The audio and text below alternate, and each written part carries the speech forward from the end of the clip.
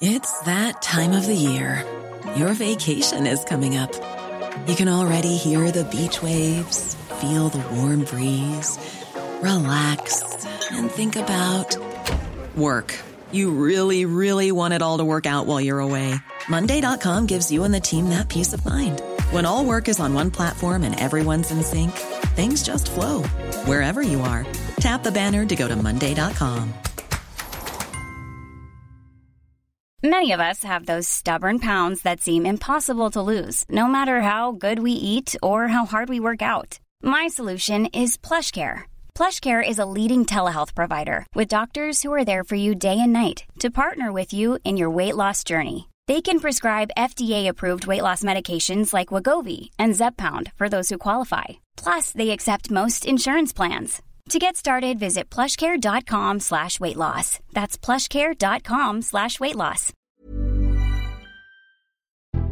Hello and welcome to the Red Box podcast from The Times. I'm Matt Chorley. First, I have a confession to make. I'm going on holiday. It's been quite a year, month and week in politics, so I'm off for a lie down and a lie in. The podcast and my morning email briefing will return in late August. Obviously, subscribe to the podcast via iTunes on your Android device, and the next episode will download automatically when we do it. So, just over 6 months after taking over Red Box, this seems like a good time to take stock of the huge changes we've seen in British politics and consider what the future holds. Joining me this week are John McTernan, who wonders why Corbyn doesn't just go, Faye Schlesinger, the Times head of news, who says the political news feast will continue for years. But first, Sam Coates, deputy political editor of the Times, on the legacy of our newest ex-Prime Minister. Will David Cameron be remembered as the worst Prime Minister of my lifetime? The ex-Prime Minister, who was checking his iPhone from the backbenches during Theresa May's debut common statement on Trident, is trying to script his legacy.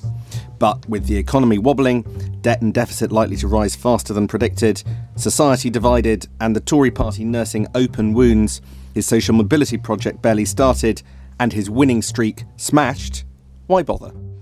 Right, Sam, I suppose the first thing we need to do is establish how far back we need to go. Who was Prime Minister when you were born? Well, I was born in 1978, so there was Jim Callaghan, but only for a year. Right, so we're not including him. So you think that David Cameron's the worst Prime Minister of your lifetime? I think he could end up being. I think it's a little bit early to tell, but it does look like this for this reason. I'm not going to sit here and argue about stuff that we don't know about yet. You know, we don't quite know how the economy is going to play out. We don't know how deep social divisions are going to be. I think he will get a lot of flack in time and be remembered as the man without a plan, the guy who waltzed off stage just at the point where Britain really needed strong and stable leadership most. He's got his excuses for why he does that, but the fact that he surprised the rest of the Westminster village by just walking off stage all of a sudden, I think will count heavily against it. But my real concern for David Cameron's legacy is this. David Cameron was essentially a moderate politician. He styled himself as a sort of centrist answer to the Tory right, answer to extremist voices when he came in for the Tory leadership in 2005. He was handing out sapling trees to journalists at press conferences to show how much he cared for the environment.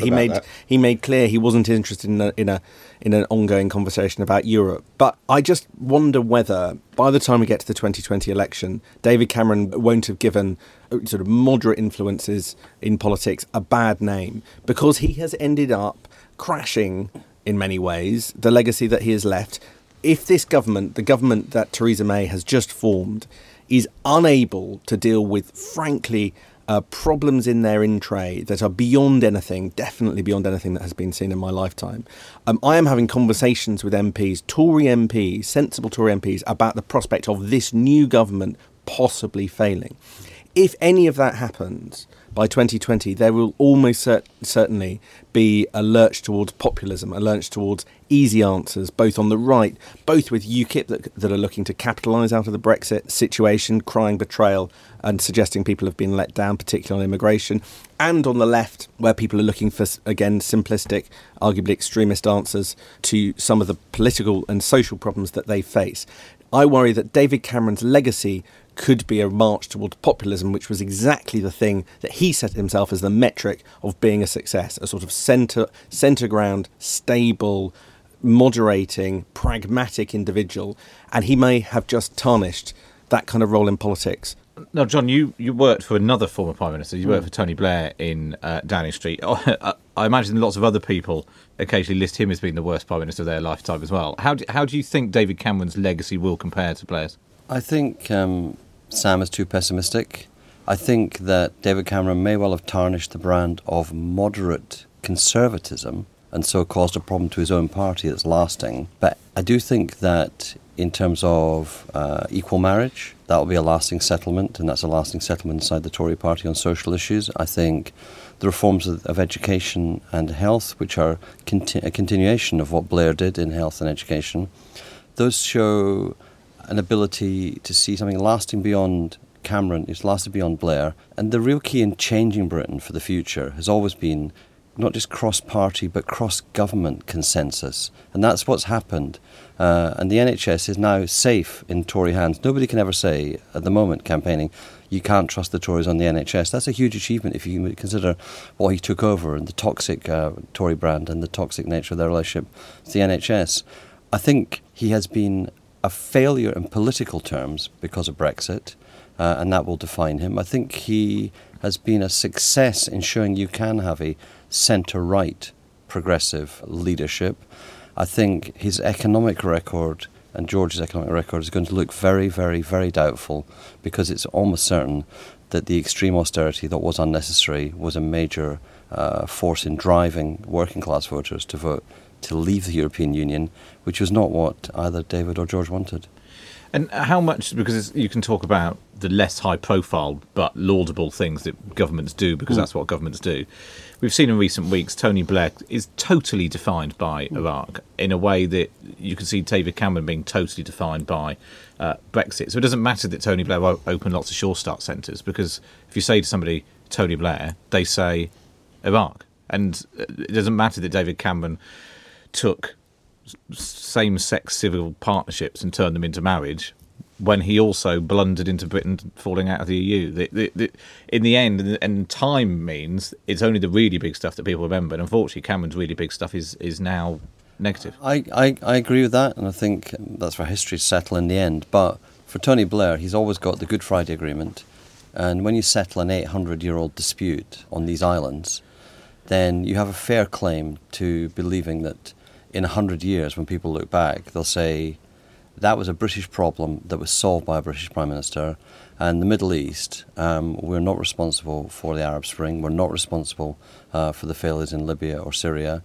There's a generational struggle going on to get secular societies with rules-based economies. So I think Tony Blair may well look better in the perspective of Iraq in 30 years, but will never lose on the Good Friday Agreement in Ireland. Can I just ask one question, John? If you disagree with me, which Prime Minister in my lifetime was worse than David Cameron? Jim Callaghan was an appalling Prime Minister. In my noughties, I was unable to form a full judgment. I am old enough to have been an infant when Alec Douglas-Home was Prime Minister. I think he's a pretty poor post-war one, and Anthony Eden certainly in the post-war period. So I agree with your judgment about how far and how quickly Cameron has fallen.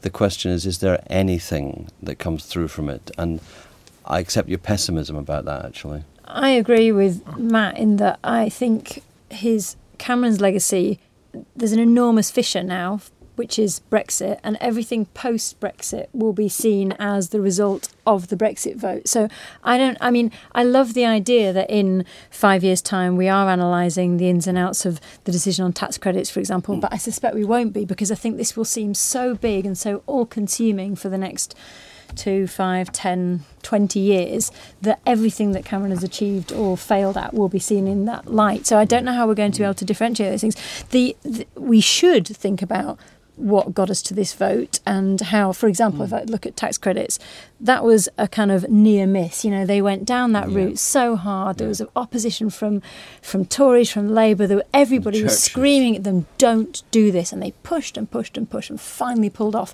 Now, from a perspective of political journalists, you kind of go, that was and probably from the politicians as well, they thought that was sort of disaster avoided, but it probably wasn't disaster avoided in that for voters, they're thinking, how could you even have got close to that? The lasting legacy of that near miss is actually the disaster in some ways. So we should measure it in that way. But what I suspect is that actually those who have to deal with the fallout, so the 3 Brexiteers now in May, it'll almost be on their shoulders, and it'll be interesting to see whether we blame Cameron for giving us the referendum and leading to the pain that is inevitably to come, or whether we blame those who have to deal with it. That's what I wonder, because actually what comes next is if there is a Brexit disaster, does that end up being pinned on those who are currently in charge of sorting that out, Boris Johnson, Liam Fox and David Davis, more than the guy who sort of started it off in the beginning? It'll be interesting to see how that...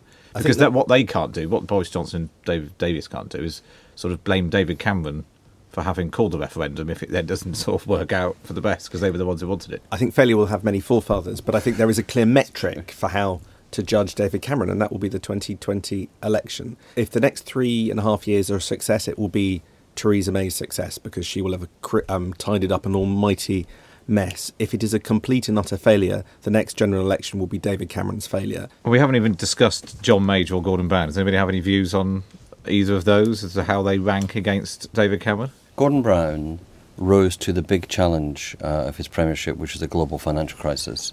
And with basically a lame duck caretaker president in the US, he took control of that globally, and that was very important. But it's also very, very clear, had there not been a crisis, he would not have known what to do as a Prime Minister.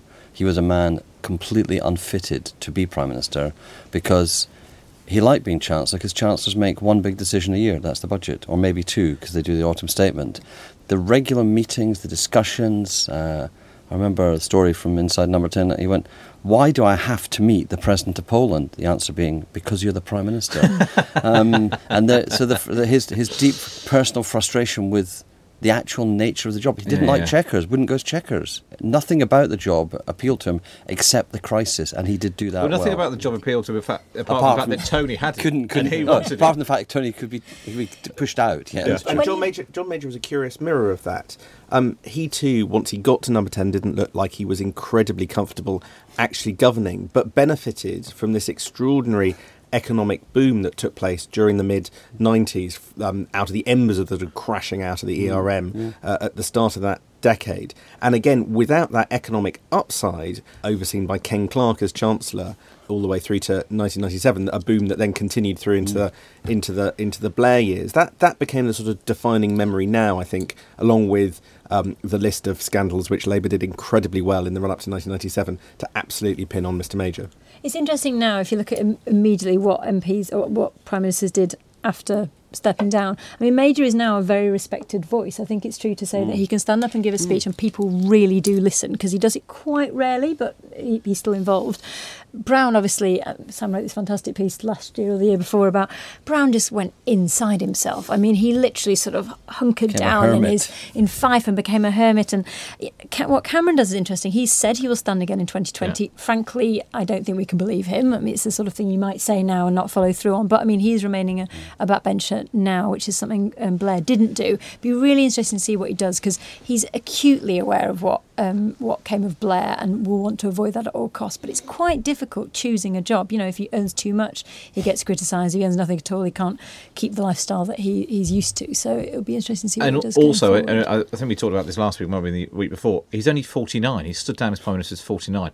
No Prime Minister has stood down under 50 for 100 years.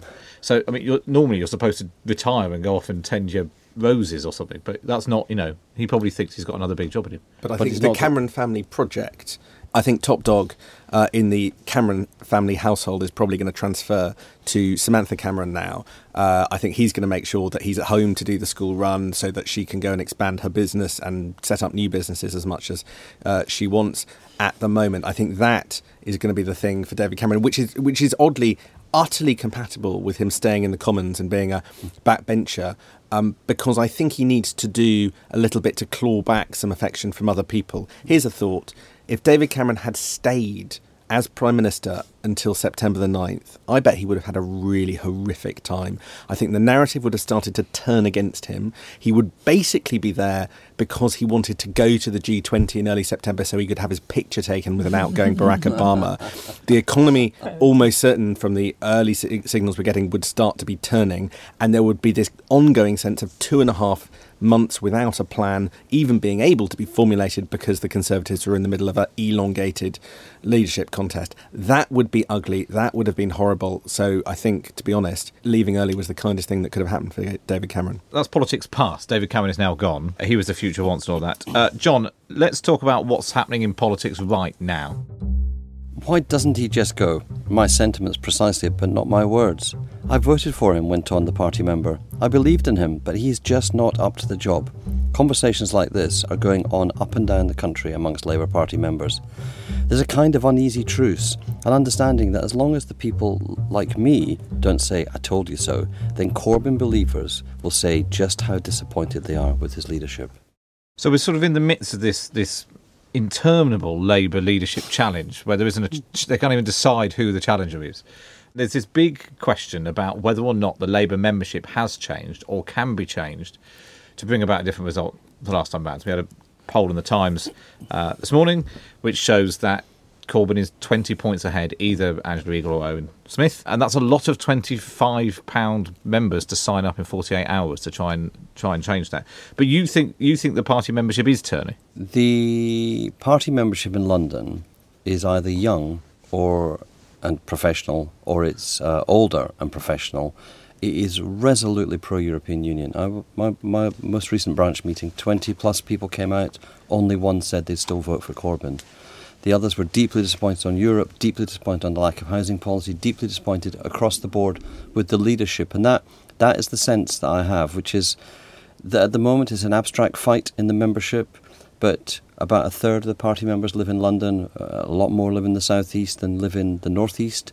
And those voters are there for the taking, provided it's the right candidate, which is why I think Owen Smith, for example, has played a very clever campaign, allowing Angela Eagle to go first, to get the NECs to find the rules. He doesn't look like the splitter.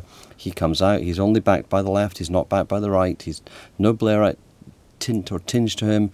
He trails the possibility of a second European referendum, which is absolute catnip to a lot of the Corbyn supporters, the older London-based ones. And he also says what we need is a £200 billion spending spree to reflate the economy. So he doesn't define himself as being, I'm not for austerity, I'm anti-austerity. He goes, here's a chunky piece of spending, let's do that. I'm not going to talk about Iraq, but let's have a War Powers Act. So he's quite interesting by he frames the future rather than battling about the past. And one of Angela Eagle's problems is she's got a lot of baggage to talk about. But is it at all possible that Corbyn doesn't just win again and win with an even stronger mandate on a even more extreme left prospectus? Oh, look, I think it's entirely possible that he wins again. The way to beat him was to keep him off the ballot paper. I've got no doubt about that. It was true first time round. It was true this time round. I think that the issue that is there for the taking, and it's really hard, is you've also got to exclude people from the electorate. So the NEC have issued procedural guidance which says if somebody supported another party last year, they've got to go to the NEC to be looked at. So you could have a process of knocking another 50,000 votes off this. But in the end, the question is, can every MP who declared their lack of confidence in Corbyn, can they turn and can they convert their own membership? Can they turn that into votes? Can they actually go out there? I think it's incredibly hard. If he gets back, the next step has to be, at the first PMQs, that he comes back as leader, nobody who doesn't support him sits in the chamber. They leave him sitting there with the people who support him, show exactly how isolated he is, because this has to be wave after wave after wave, because moderate Labour Party members can't let him have Labour's name, Labour's heritage, and to destroy it in this kind of ultra-left cult.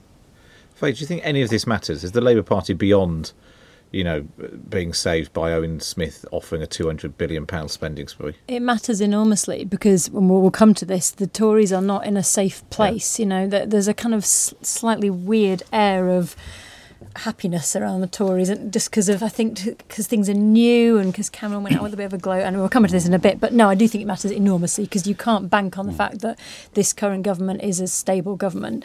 Just talking about Corbynistas outside of London, I think a real problem at the moment is, and I talk to people who are big Corbyn supporters, and I know quite a few of them, not just young, much older as well, they cannot see what he's done wrong. They have absolutely no sense of him making any failings, any mistakes. They like a new form of politics. They do appreciate that he's not electable at the moment, but they say, you know what, we'll have a period of unelectability because we'd rather have that and change the face of politics and have a leader who we feel we have something in common with than have another Blair, for example. So I think it's quite tricky. I can't see how you create a new potential replacement for Corbyn in the form of, say, Smith, who is not massively far from Corbyn in terms of policies. But why would they go for a replacement for Corbyn who's not massively different from Corbyn, and when they think that Corbyn is just a victim? You know, they think they want to be defiant in the face of what they see as bullies. And this is just a different view, but It's that time of the year. Your vacation is coming up. You can already hear the beach waves, feel the warm breeze, relax, and think about work. You really, really want it all to work out while you're away. Monday.com gives you and the team that peace of mind. When all work is on one platform and everyone's in sync, things just flow. Wherever you are, tap the banner to go to Monday.com. There's never been a faster or easier way to start your weight loss journey than with PlushCare. PlushCare accepts most insurance plans and gives you online access to board-certified physicians who can prescribe FDA-approved weight loss medications like Wegovy and Zepbound for those who qualify. Take charge of your health and speak with a board-certified physician about a weight loss plan that's right for you. Get started today at plushcare.com/weight loss. That's plushcare.com/weight loss. plushcare.com/weight loss. really struggle to see how our poll today will change dramatically over summer, even with a full leadership contest, although 2 months is a long time. I was just I was looking through the tables that only 50-odd% of the people who say they would back Corbyn again think he's likely to win a general election, and 1 in 10 of them say he's likely to lose in the election. But that just doesn't seem to be that's just not a concern of people who back Jeremy Corbyn. The biggest reason that people support Jeremy Corbyn is because that they say he is principled. The second biggest reason that they say they back Jeremy Corbyn is because they say he shares our values. And overwhelmingly, Labour members feel both of those things about Corbyn in a way that they clearly don't about the other two. The most positive attribute you can say about Angela Eagle is 38% of Labour members saying that she is competent. So, as opposed to 80% saying that those things about Jeremy Corbyn. But what we're really dealing with, I think, to pick up on Faye's point, is not just we really have to hone in on why Corbynistas don't see his failings. And that is because of an absolutely fascinating combination of the way that he campaigns, but much more importantly, technological change. The reason that they don't hear any of his failings is because they don't hear or read about any of his failings. They are reading about Corbyn's progress on Facebook. And they are reading it on Facebook using feeds that are not newspapers, but are social media feeds from Jeremy Corbyn's office and Jeremy Corbyn's supporters and people of their own worldview, which tell them that Jeremy Corbyn is winning all these victories across Britain and is changing the landscape of British politics. And in the echo chamber of their lives, they are not interacting with the criticism. This is having a profound effect on the way we do our politics, and we are so far behind in noticing this that's quite key. And in fact, we're the enemy of this. We at the Times try to do completely the opposite and not narrowcast and give people an echo chamber back of their pre-existing prejudice. We try and do the reverse. But there is a whole new world of information out there, much of it based on, frankly, untruths. And I've been quite shocked by the number of things that are simply wrong. A whole load of my friends thought a whole series of things about Stephen Crabb, which just had no basis on fact, but were being endlessly shared on social media to his detriment, and probably quite a few of them were fairly libelous. But there was no trust. They weren't going to any trusted sources to correct them of this misapprehension. And they also don't pick up on the criticism of Jeremy Corbyn in the way that we readers of the Times would do. And I think this is a big problem. So I think that this is one of the reasons you're getting political polarisation on the right and the left, is because people are telling each other what they want to hear. Just picking up on that Facebook thing, I saw something at the weekend. There was an image being shared on Facebook of about the expenses of Jeremy Corbyn, Owen Smith and Angela Eagle. And it was over 5 years. Jeremy Corbyn was about £5,000. I don't even know if these figures are right. Angela Eagle's were about 50,000 and Owen Smith's, we argue, say 150,000. And I just pointed out to the person who posted it, it's because Owen Smith is an MP from Wales and has to travel to and from Wales and have a second home. It's not because he's clearly trying to imply he's sort of he's going absolutely wild on the expense account. But that is the thing. Just very quickly, John, before we move on, there were all of the moderates, as we call them, the non-Corbyn Labour MPs. The Labour Party, as I call it. Well, is it not the case? Well, it isn't not the case that the Labour Party that they joined and wanted to form a government just doesn't exist anymore. It has been completely swamped by not just a small over-enthusiastic bloc, but a couple of 100,000 people who they now think they are the Labour Party. Isn't the Labour Party which you and the moderates are hankering up, isn't it just gone? No, the Labour Party's never gone. There's 172 MPs, plus more probably now, who don't have confidence in Jeremy Corbyn. They've all got voters. There's 9 million voters who voted for the Labour Party in 2015. There's 12 million voters who are needed to vote for the Labour Party if it's going to win an election. And in the end, what has interested me is watching the arc of disappointment, the people who actually believed... Is that a Harry Potter film, the arc of disappointment? It should be, shouldn't it? But the way that the believers have stopped believing. The question is, can you capitalise on that, or are enough new people coming in all the time? In the end, the trade unions are going to have to be the people who rescue the Labour Party, as they did in the 80s. That eventually trade union members need a Labour Party that can actually achieve things by being in government.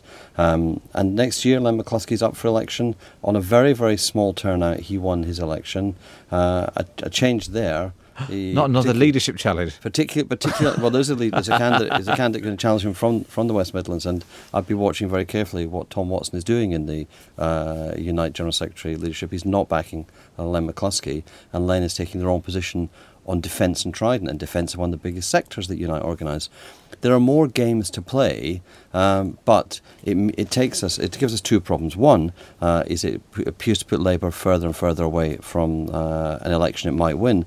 The other one is it's bad for the government and therefore bad for the country not to have an effective opposition, because in the end Theresa May will feel she manages to her right the margin in her party. And as Sam said, that's a right that's being sent mad by social media in the same way the left is being sent mad. Yeah. And that, in a sense, there's a group of centrist MPs they probably represent 2/3 of the actual Parliament, who are in danger of being isolated each in their own party. Labour having it now, the Tories could well have their own Corbyn moment. Just to pick up on your point, I do think it is slightly bizarre, the system of membership. The idea that you can sign up for... so we didn't, as we all know, we didn't sort of 40 years ago have any sense of members selecting leaders in either party. The idea that if you're a member, then you're kind of actively involved in your party is all very well, but then that's totally overridden by the idea of signing up for £3 or £25. I do wonder whether going forward there will be an overhaul of this, because it does seem unsustainable.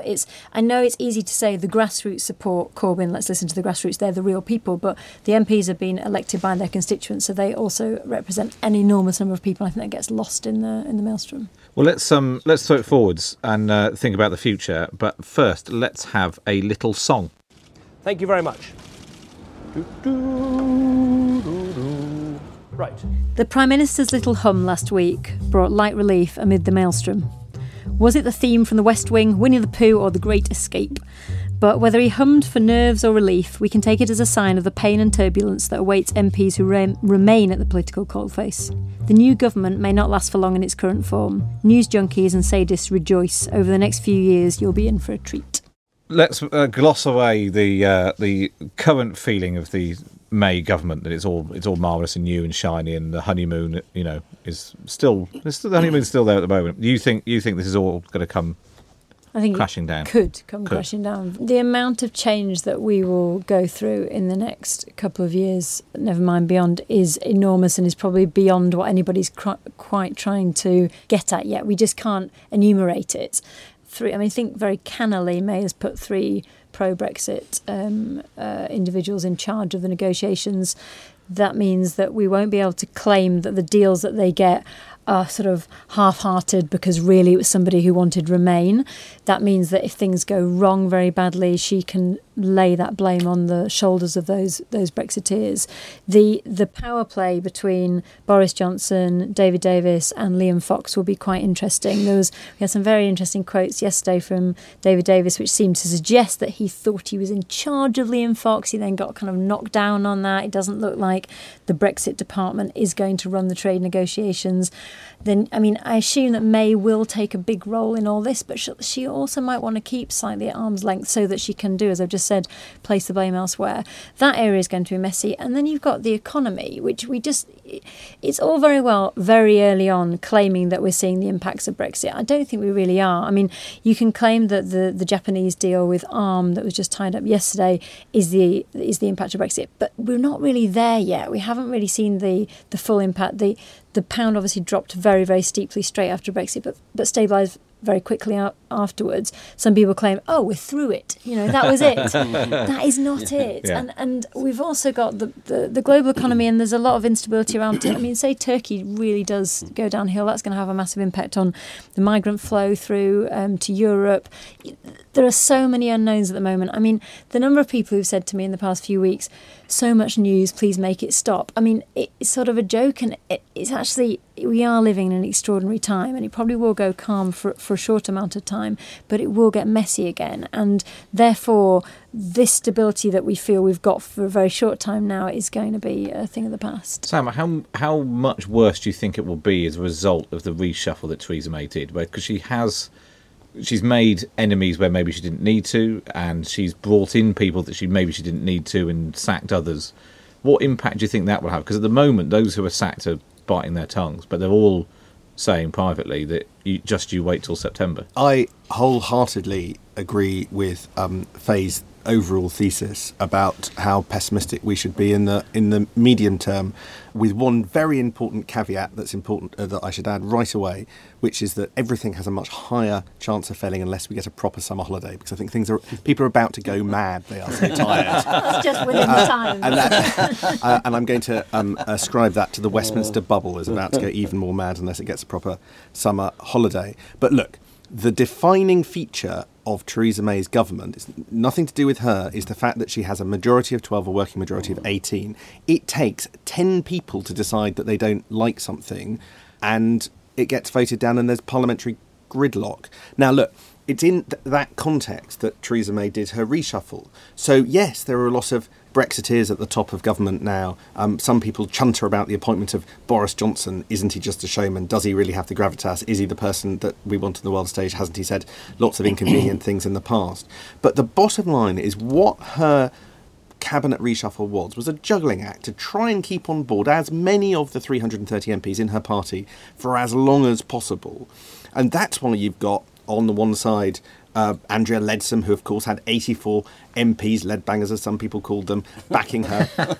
You've got prominent right-wingers. Can I just say that there have been a lot of sort of made-up things during the last 4 weeks. Leadbangers is one of my favourites. I probably ought to say alleged to be called leadbangers. Yet to be denied. I thought Leadites was good. Leadites is good, but leadbangers is terrific. And so that's why you've got Andrea Leadsom in the cabinet, despite some of the things that she was reported saying in the Times only last week about male nannies. That's why you've got David Davis and Liam Fox, prominent Brexiteers, at the top of her cabinet as well. She took on and purged the sort of modernisers, George Osborne's, the Michael Goves and all of that. But what's important to remember about them, and there were still some Govites in tears yesterday in the Commons, is that they're a very small faction. You can pick on them because they're tiny. But the rest of them, particularly the right, take much for them to be the 10. That actually goes back to your point. That a couple of small groups of people who are annoyed, and suddenly your majority's gone. Absolutely. I think the bigger problem that that Theresa May is going to have with George Osborne and Michael Gove is if they suddenly decide that they've also got non-exec positions and start just slinking off and missing votes. And on one level they can say, well, we're elder statesmen of the Conservative Party, we're following a tradition of what people in our position have done before, but in reality are causing massive parliamentary headaches because this is a government on a knife edge. But not in a knife edge in the way that John Major's was, where it had, at worst, the Maastricht Treaty to see through Parliament. This is on a knife edge in a situation where we are facing choices about the existential future of our country that are completely unresolved at this point. Go on, John, you cheer us up. Well, I think it's probably worse than has just been described. Thank you. And I think that for probably three reasons. One is we know from our ambassador what the experience of having David Davis as a Europe minister was like, which was that every morning a detailed set of instructions was sent to Brussels by David Davis telling our team what to do. And what our team were meant to do is say no. Just say no, no, no, no, no. David Davis thinks negotiations saying, this is my position, and no, I don't want what you're offering. That's bad. Worse than that is Liam Fox. Any fool can do a trade deal. Like, seriously, any fool can do a trade deal as long as they accept what the other guys are offering. The People's Republic of China can see him coming a mile off, and they're going to offer him a trade deal which is massively disadvantageous to the UK, but massively advantageous to them. And we're going to see this happening across the pitch. Finally, we've got this underlying problem which we have not sorted: British productivity. Productivity appears to have crashed around the time of the oil price crash because most of our productivity gain in the last 30 years has been in the North Sea oil. Well, there's no oil, and it doesn't, and because the extraction costs are so high, the yield is falling. So we're back to the issue: how do you actually get Britain to be a more productive country? No party in the last 30 years has sorted that one out. That is what makes us wealthy tomorrow, the year after, the decade after. So we're sitting with an underlying crisis of skills and productivity, on top of which we've now chosen to have Brexit. So I fully agree with Faye. We have seen nothing yet. And the management problem that Theresa May will have, in my view, is this. The small group of people on the left of the Tory party, the modernisers, they're the ones who can ally with the Labour Party, the Liberals and the SNP on an issue which the Labour Party, the Liberals and the SNP will vote on. The right can never unite with Labour or the SNP on an issue, so she'll try managing to her right. It'll be the left who find issues on which they unite on a moderate centrist progressive position. That's the real worry. She'll be thinking, I don't need to worry about the Commons because Labour are off on some random thing, and I'll look after the right.